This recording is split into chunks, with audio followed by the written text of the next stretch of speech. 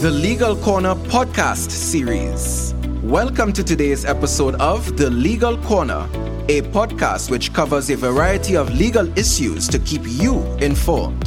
Hosted by attorney at law Colin Dinoon and communications specialist Leonardo Torres.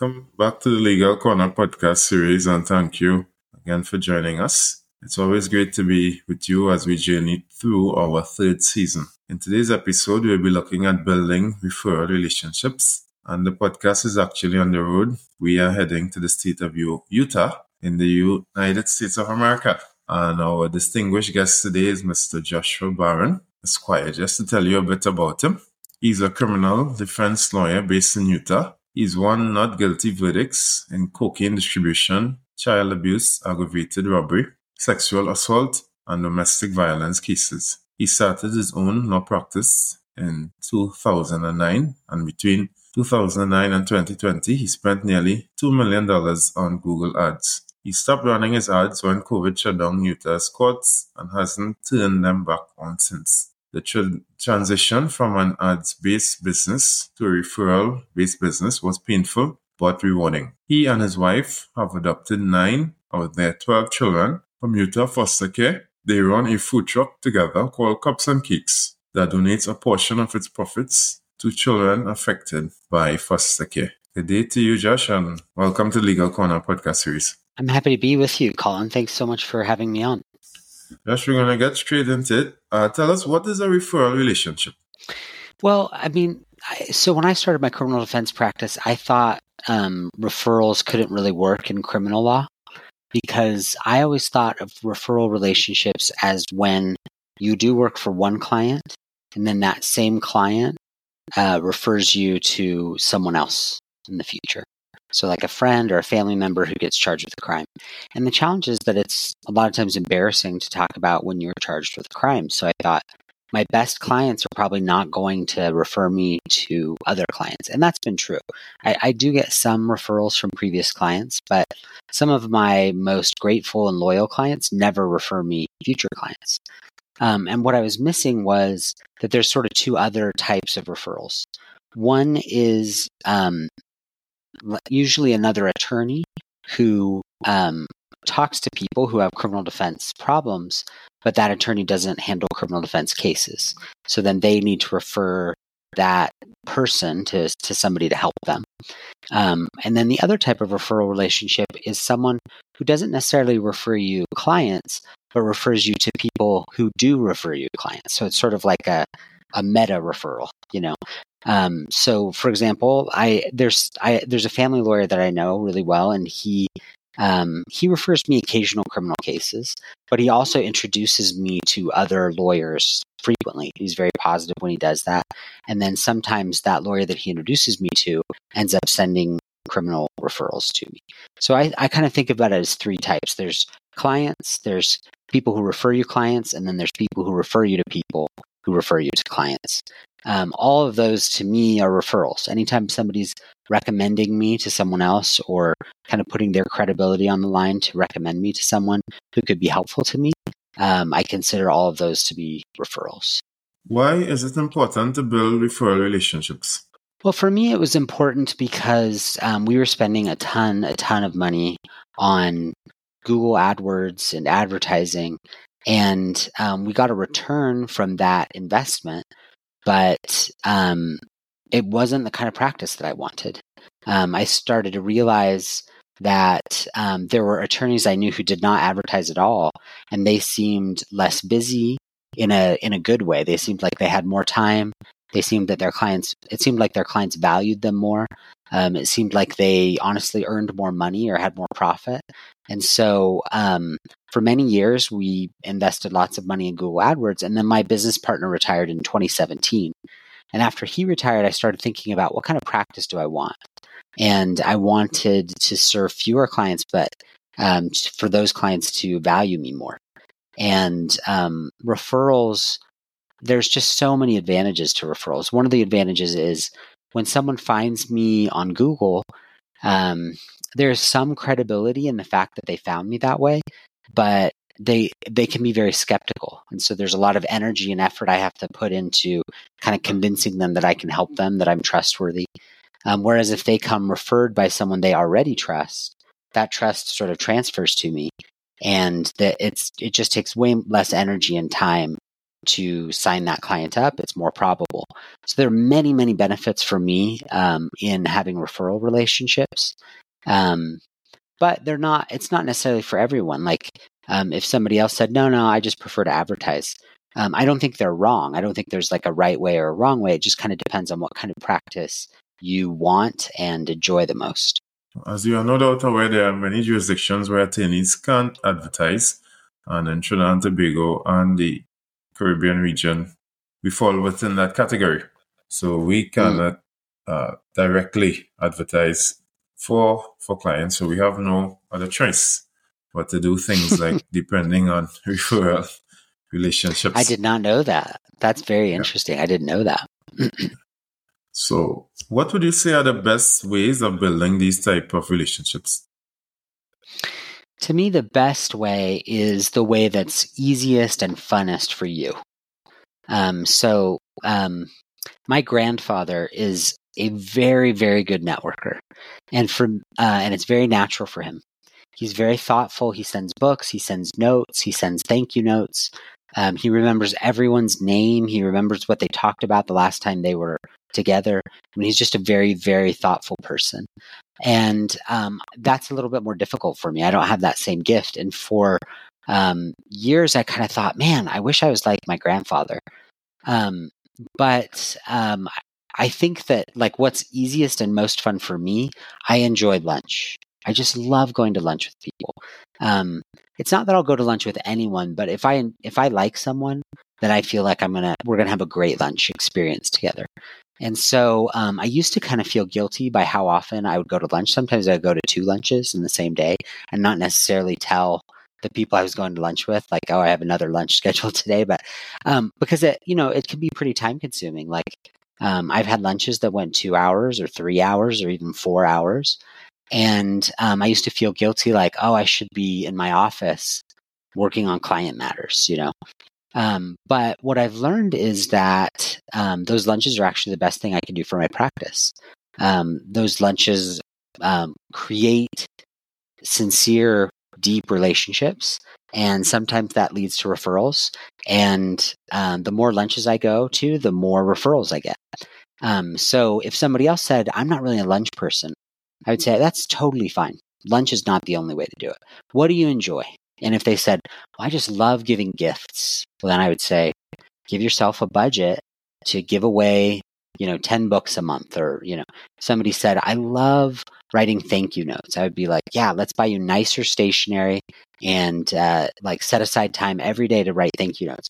So kind of whatever relationship activity you enjoy the most is the one that you're most likely to do consistently, and the consistency is the key. So the more you do it, and the more time that passes with consistency in that area, the more relationships you're going to build. Who should attorneys view as potential referral sources? I think it's a little bit of trial and error. You'll probably be surprised by referral sources. For many years in Utah, there was a large kind of bail bonds community, and there were certain bail bonds people who sent me lots and lots of referrals. And then there was a law change, and now there's not very many bail bonds people in Utah, and they don't write as many bonds, and so they don't send me referrals anymore. And so something that, like, as I started thinking about, oh, these are my favorite clients, where did they come from? I noticed that over and over they came from other lawyers. So I spend a lot of energy trying to serve and build relationships with other lawyers, including on LinkedIn. When I write on LinkedIn, I'm not trying to write so that criminals will read it, because it'd be pretty weird for a cocaine distributor to be like, I wonder what tips Josh Barron has for me on LinkedIn. Instead, on LinkedIn, I'm writing for other lawyers. And if they never hire me, quote unquote, to do anything based on what I'm writing on LinkedIn, that's totally fine. But if my LinkedIn posts, I'm in their mind, and then they send me a criminal referral, they've sort of paid me, quote unquote, in in that relationship, So there's lots of ways to create value for other people and to receive that value.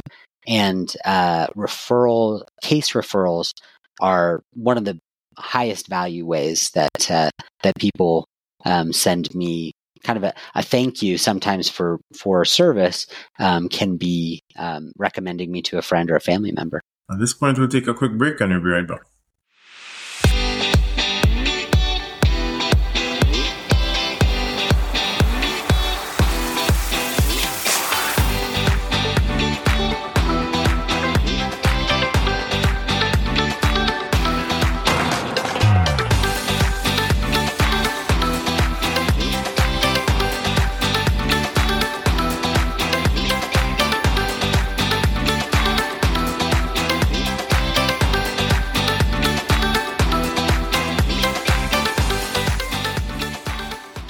Welcome back and thank you for staying with us. Just before the break, you were just giving us an indication of some persons who attorneys can view as potential referral sources. At this point in time, I want us to shift gears a bit, and I want you to tell us, how do you avoid a referral relationship becoming transactional? That's so crucial. It's such a good question. I think that one of the biggest obstacles to sincere referral relationships is sort of a lack of patience, trying to rush it. One of my sort of self rules is I never ask for referrals. I don't ask. Yeah, I might ask for the third type of referral. I might ask like one lawyer to introduce me to another lawyer. But when I meet with that next lawyer, I never say, hey, can you send me criminal referrals? I never do that.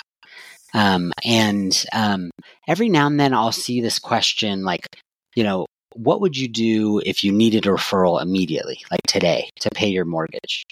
And I think that the implication with the question is, why aren't you doing those things? Why aren't you, calling people and pressuring them and asking them questions? And to me, that's just a terrible question. It's sort of like asking, like, what kind of corn could you plant today to eat for dinner tonight? Like, the answer is no corn. It's impossible. You have to be patient. You have to take your time. So I think patience is one of the huge keys. The referrals will happen with the right types of people, and trying to force it or rush it is going to make it transactional. I don't pay referral fees. In Utah, there was a recent change that made it easier to pay.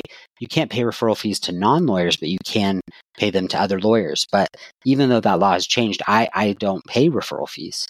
And I think that it can actually make it more difficult for someone to send you a referral if there's a fee involved, because their motivation becomes more complicated. They may ask themselves, am I sending you a referral because you're the best person to help this person, or am I sending you this referral because you're going to give me money, And so I think that it's really important to recognize that referral relationships can become transactional, to be patient, to not try to force it, and that's going to make it easier. But anytime you're doing something that starts to feel transactional, you should stop. In Utah, it's common for people who do a lot of business with each other to give each other kind of token gifts. And a common one is tickets to sporting events. And there's a way to do that where it feels generous and kind and in service of the relationship. And there's ways to do that feel transactional. So like if every time somebody sends you a referral, you send them tickets to a game, then they're going to kind of feel like you're basically making a trade. And that will kind of cheapen the relationship. But if you once or twice a year send them a thank you note and a gift, and you make it clear that, that gift isn't conditional on anything, then that's going to build a sincere and deep relationship instead of a transactional one. So I try to be really careful and to try to notice if I'm doing something that feels transactional to not risk a relationship. Like you can destroy a relationship much quicker than you can build it. And so you've got to be very, very careful of that with your most important relationships. Have you had any horror stories that you'd like to share with us? Any bad experiences in terms of building referral relationships? I've been really lucky that a lot of times they've gone really well. One story that comes to mind, though, is I had a friend who had a practice that I was jealous of. I was spending all this money on advertising, and he wasn't advertising at all.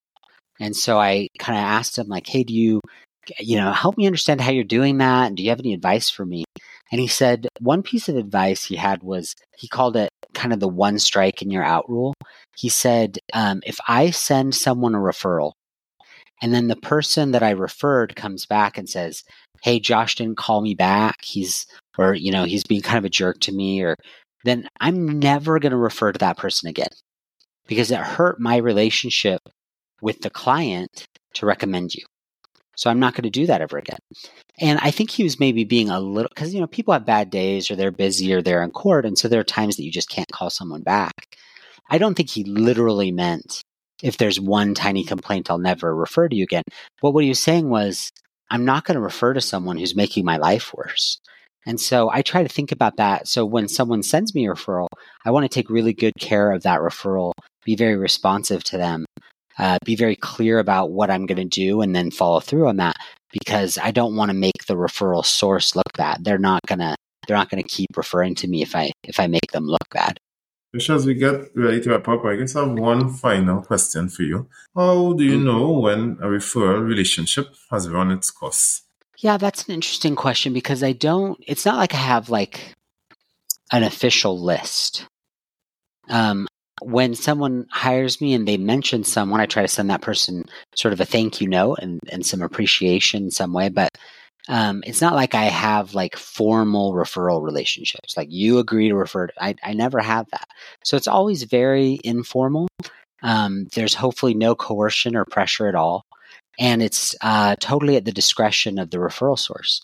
So if they choose not to refer to me, like, that's their prerogative. Like, I'm not going to ever ask them what changed or anything like that. Like, that's their choice. I don't want them to feel pressured. So if the referral source feels like the relationship has run its course, then that's 100% in their control. I've also noticed that I'm just really bad at building relationships with people I don't like. Like, I'm just not good at pretending that I like them, So there are some people who have sent me referrals, and I just don't enjoy going to lunch with them. And I used to feel kind of bad, like, oh, this person sent me a referral, like, I have an obligation to maintain that relationship. And I realized, like, I don't have an obligation. I can choose who I want to spend time with. So if it's not a good, uplifting relationship, then I'm not going to force it. I'm not going to force a relationship there. It's definitely in their control whether they're going to send me referrals, and it's in my control how much time I want to spend with that person. And I'm not going to make my life worse by spending time with someone I don't enjoy spending time with. Joshua Barron Spire, I would like to thank you very much for visiting the Caribbean virtually and for spending some time with us. Thanks so much for having me, Colin. I really enjoy your posts on LinkedIn, and I'm glad that we met each other on LinkedIn. I don't think we've ever met in person, but I'm glad that we met digitally. Thank you for listening to the Legal Corner podcast series. For more information, please visit us at our Facebook or Instagram pages, or send your comments to thelegalcornerpodcast@gmail.com. We look forward to hearing from you.